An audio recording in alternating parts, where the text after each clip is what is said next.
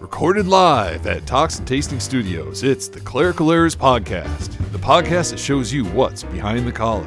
Let's go. Welcome to the Talks and Tasting Studios. It is the Clerical Errors Podcast. I am Bullhagen. I'm Bullhagen. And I'm Bullhagen. Whoa. Bullhagen Inception.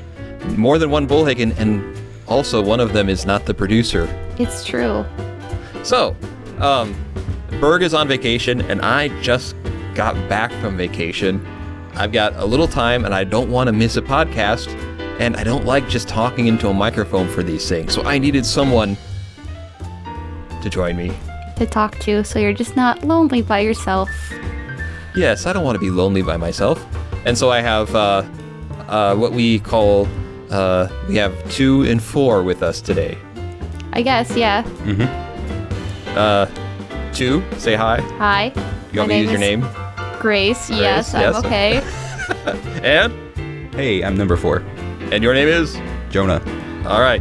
So, a couple of, because we don't have the regular crew, I'm just having a little discussion. Mm-hmm. Because, as you know, the show, one of the themes of the show is what's behind the collar. And a couple of the things that people seem to appreciate is, I saw that smile, Jonah. Nothing. All right. You good? Yeah, I'm good. Yeah. I was just laughing at Grace. So one of the things we have been doing is we try to show what's behind the collar, what it's like, what pastors talk about, right? And some of the moments that people seem to appreciate is the one episode early on, which was helping pastors sleep, which are things you can do in a congregation to help a pastor rest easy at night. And then another was how to help a pastor's wife sleep. And so I thought I would bring today at least a couple of Are you reluctant a little bit? It's fine. Oh, yeah. I would feel the same. We're here. It's here. Voluntary. We weren't shoved into this room. Which is probably the first thing we can talk about, okay? Because I want to talk about the experience of being a pastor's kid. Because I have an experience as well, but mine is way longer Okay. ago. And you two are fairly recent. It's true. I'm yet 22 years old. It's such a small bab. Right. And Jonah? I'm 17. I'm still in high school.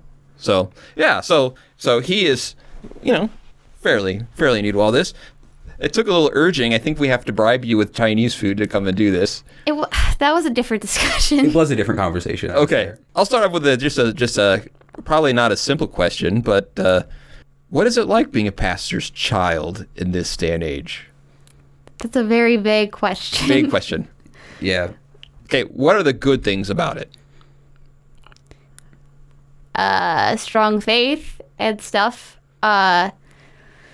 When friends that I have are troubled and need help, then I have a good solid background of being able to help them and give them counsel as best as I can. It's given me a better opportunity to understand and empathize with people. That's probably one of my top main ones, I guess. Okay, how about you, Joe?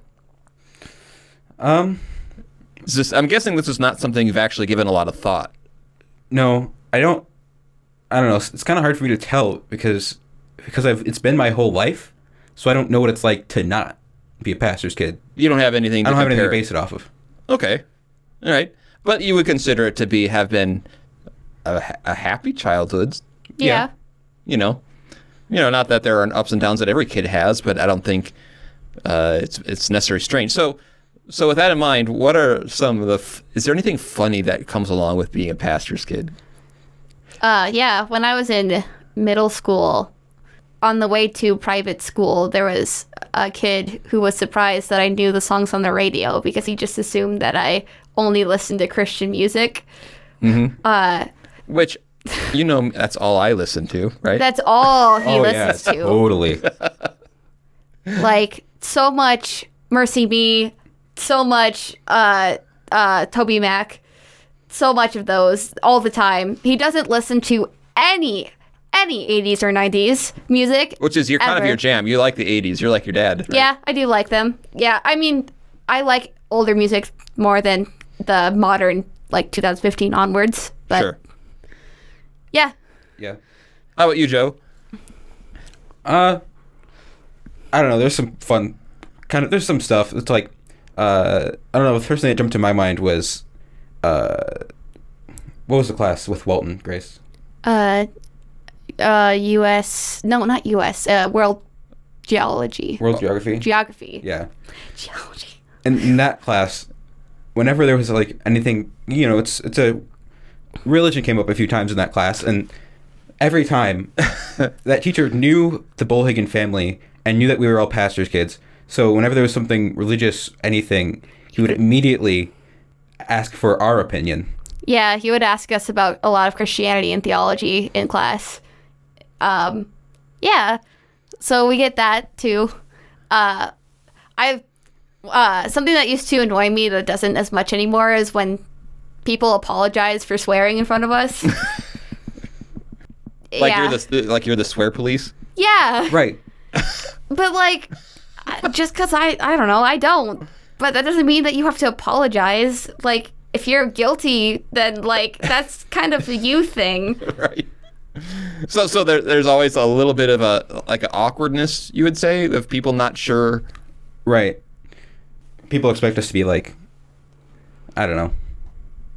Basically, yeah, like the swear police, or like, don't say that in front of the pastor's kid. Or like, it might even like monitor like certain discussions that we have because they don't want us to disagree and like bring down holy judgment on them.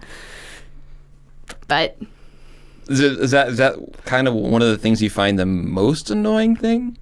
Most annoying? Or is it kind of like probably? Do you find solace? Do you have like a camaraderie with other pastor kids? Not that you know that many. Yeah, I don't know that many. I mean, we always got along pretty well with the Beisels, but yeah, I mean, I would say so. Like, at least it's like a good first step in a relation, like in kind of like, that at least that awkwardness won't be there. Right. Right.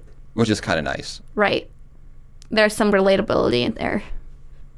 Definitely. So one thing that I think has always been good, the fact that you went to a Lutheran school which was not a part of the church where I'm a pastor, because I thought is it good for you to have experience with a pastor that's not your dad. Was that helpful for you? Pastor Lorenz was great. Is great. He's still alive, probably. Yep. Sorry. Hey, Pastor Lorenz, I love you, and please be having a great retirement. But yeah, we had 2 catechism classes essentially because we had catechism at school for class, and we also had catechism for church. 2 very different styles, I imagine. Yeah. But Joe. It taught the same thing. Yeah, and also 2 very different styles because I had Berg.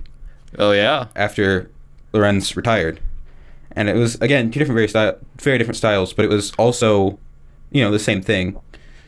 And it was really funny because I'd never had to I already knew most of the memory work for that kind of thing, because when you have 2 confirmation classes at the same time, it's yeah. So you have any dirt on Berg?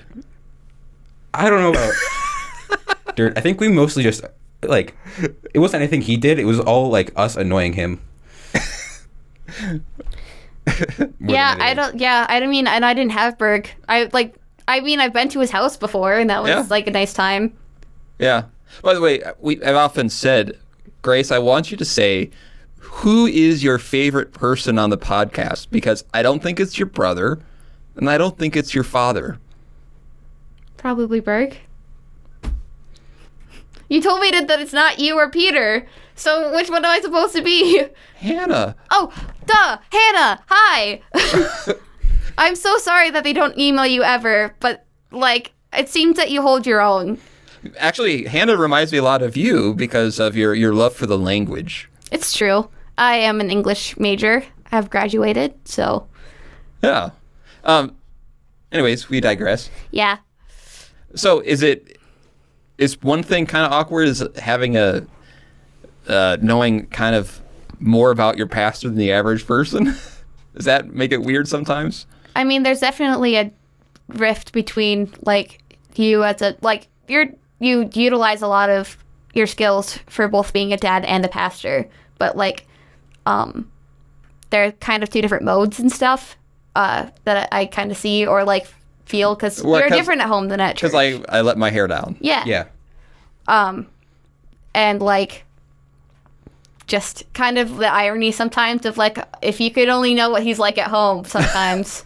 Because people like tiptoe around you and they're like, oh, hi. And then like they're like shuffling their kids out the door, like, please don't embarrass me. And I'm like, we've been way more embarrassing and like. So this is a good conversation because from what you know of your father as a pastor, right? Is there any reason why someone should be nervous of what the pastor's going to think about certain things, like when they come to talk to their pastor? Absolutely not. Not really, no. Is there anything from what you know from your father? Is there anything that's going to shock me? Nothing will No. shock you. Right. There's nothing you haven't seen. Right. So there you go. And what would your advice be? Because a lot of people, they don't actually hear an honest opinion about what it's like to be a pastor's kid. And there are a lot of people who have a pastor with a family, and they want to make sure that things go smoothly for the pastor's kids, you know? So from your own experience, what are some things that can be done, do you think, that are helpful for you in being in a unique position as a pastor's kid? First of all, don't expect everyone for you to know everyone's name. Oh my Yeah. gosh, I'm so bad at names. I'm really bad at names. I'm really bad. Like, I'm so sorry for like how bad I am at names because like my parents will be talking about people that like I've known my entire life and I'm just like I cannot picture, and I feel really bad about it. But I would say more be yourself, I guess. Don't try Okay. to like hide behind this like And let you be you. yeah, don't hide behind this like holier than thou or just cut that out. But like don't have this persona of like trying to seem as if you're better. Like then I don't know. Like you want to be on your best behavior. You but, want like, you want people to be able to be real around you. yeah, don't tiptoe around. Yeah, we're people too. We're sinners too. You know, yeah. Yeah. We weren't made to be the Christian police on your behavior. Like, at least ask me when's the last time that I've, like, harped on someone about their behavior, and I don't. Like, Right, because that's the last. Because I think one thing I've mentioned about being a pastor's wife, which also goes with being a pastor's kid, is the most important part is you're my child. yeah. Right. The pastor part really has nothing to do actually with you, in a sense that you didn't sign up for being a pastor. You're placed in that position, but you never signed up for it. Right. Right. It's not a life decision you made. Right.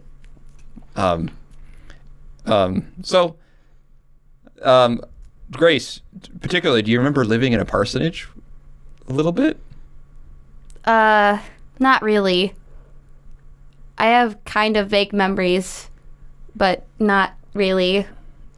And it wouldn't be any different than a normal house. I was 3, 4, so not really. I remember going over sometimes to the church with red carpet. So,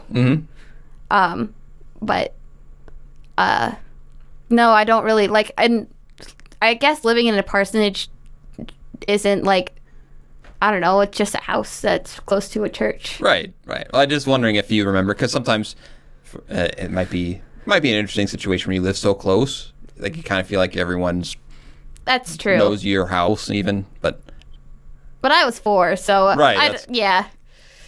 Yeah, And you Jonah weren't wasn't born yet. I wasn't born yet. Yeah. so what? Do you have any favorite memories?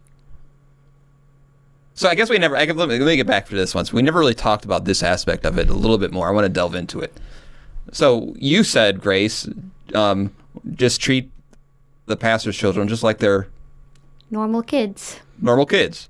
Yeah. And do you find extra extra pressure to behave, or do you feel like, you know what I'm saying? Yeah. A little, yeah. A little. But not in a bad way. Like, it's like, I think that a lot of that, and I don't know if you would want to include this, but like with mom's like pressure as well of being a pastor's wife, she wants to like make sure that we as your family behave and look like be presentable and stuff because of like Because what we do can reflect back on you. yeah, like the Bible verse, like if a pastor like can't manage his own family, then how could he manage a congregation? right. So I guess that is like a pressure, I guess. But like I know it is. Like, there's pressure that if you guys kind of mess this thing up, like, your gravy train is gone, man. our gravy train is gone. What is this old terminology that you are? That means if you mess this up, man, I don't have a paycheck, and then you don't. That's true. It's Yeah. if we misbehave one time, that means I don't get to go to McDonald's anymore. That's sad. Yeah. Like Tragic. I am in charge of whether or not my father has a job. Well, That's a lot of pressure. And how important is it that now I want to go to the other side? Okay. Okay, we've talked about from a pastor's child perspective from the congregation. The other thing I want to say is this: how about from the other side? How can a pastor make it easier on his children? And I don't mind if you can be, if you're a little critical with me, that's fine. You know, maybe it might be nice if you start off with the good things. You know, I mean, you do a pretty good job. I'm not gonna lie. Like, you have a lot of, like, you're pretty understanding if we're, like, stressed out or anxious about something, and you don't, like, force us to do things, even if you highly encourage it, like me doing this podcast right now. But, like, I know, like, one specific thing is that I get a lot of social anxiety, and, like, so it's terrifying for me to think about singing in the choir up front in front of people. But you never like forced me to do that, or like, cause, it's highly like recommended by a few people that I should be in the choir because I can sing well. But you've never really forced me to do that, and I really appreciate that. which is interesting is when you were a little girl, you loved to sing in front of people. It's true. So, but which is fine, you know. Yeah, But people change. I've always tried to be sensitive to the fact that, you know, I don't want for there to be kind of what word am I thinking of, resentment towards being made to do things just because you're a pastor's kid. I mean, obviously, certain things you have to do, like, you know, go to church. Right. There's also the subject of Easter vigils. Okay. Okay, I like this discussion. Let's talk about this, because like that's one of the first things that came into my mind. Actually, was I remember one time specifically, you had people who were going to help that didn't end up showing up, and so you needed more people, and so the first thing you did is you called me in to help, even though I was older than the, you know, because it's part of the confirmation age kids do it, and then yeah. Right. Like, there was at one point, yeah, like where you had people lined up and they didn't show, and so you had to call me in pretty last minute to just help because you needed me to have the service, you know, actually function. Right. Yeah, I think all of us have had to like come in and do the service when we had a lack of people in general. right. Because I remember that I sang "The Light of Christ" for more than like for probably 2 years after confirmation. And also, besides Easter Vigil, acolyting, you know, if Well, that doesn't happen to you that not anymore, but it used to happen more often, where like the acolyte doesn't show. Oh, can you go acolyte? Because we don't have anyone else to do it. Right. But just doing like things that like need to be done that there really isn't anyone else. You kind of how I kind of viewed some of that stuff is kind of like this. Like if I were a farmer, Right. You'd have, there are certain times where you'd have to pitch in. Right. If there are various callings that whatever I might do, if I wasn't a pastor, there are times you just kind of have to fill in. Yep. And like at least for Easter Vigil, we got pizza out of it. So Yeah, it wasn't all bad. It was just a lot of standing because we had to stand and hold candles for.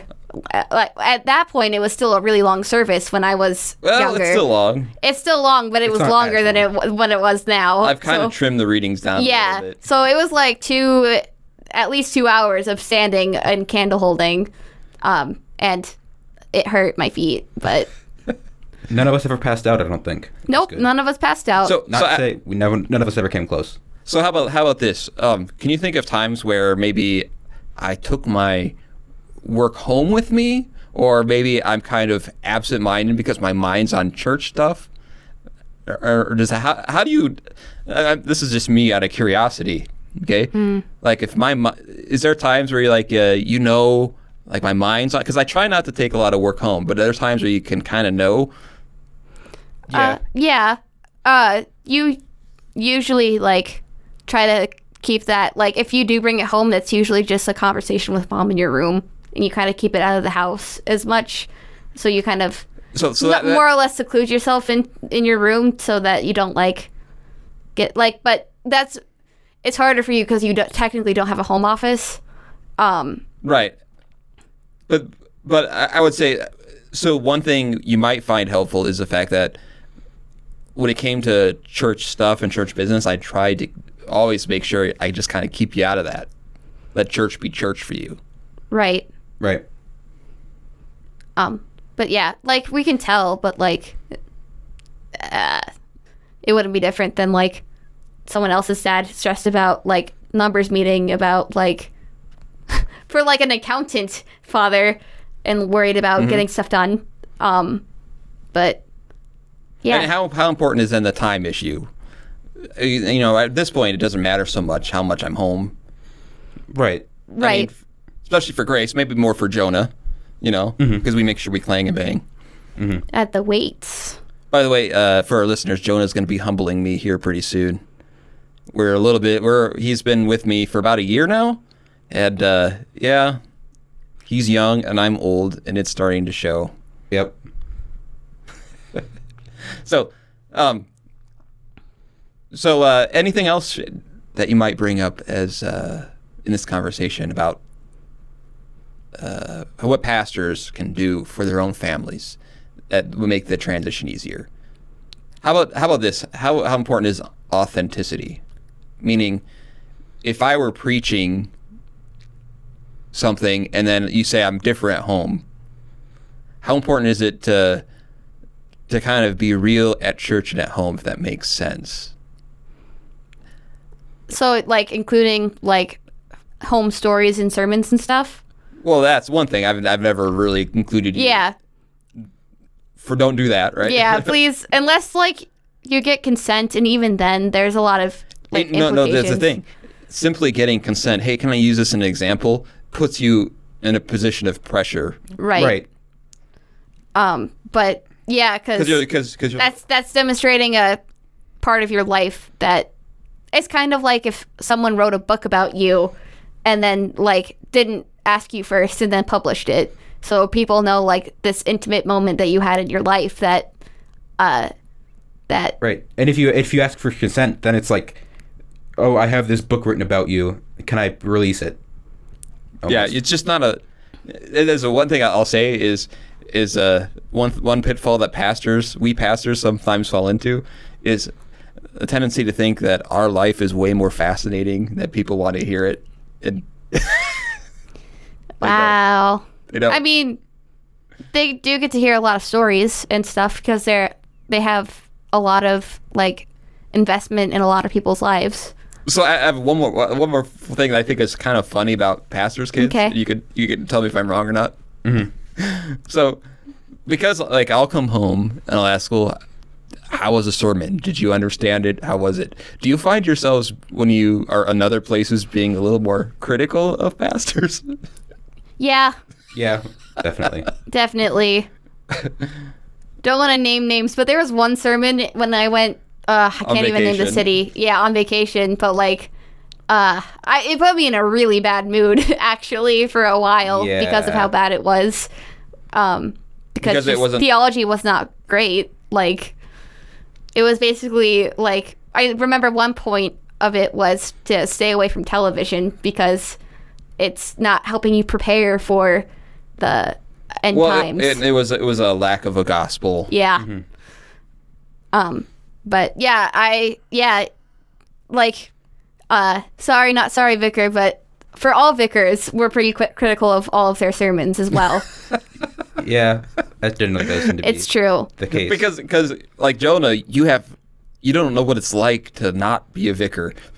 True story. Your brother, number 3, when he was maybe 4 or 5, and you were like 1, you would do the little kid setup for church, I know what you're talking about. Yeah, and and he was a pastor, and then he made you be the vicar, and so you had to just like stand quietly wherever he was and look serious.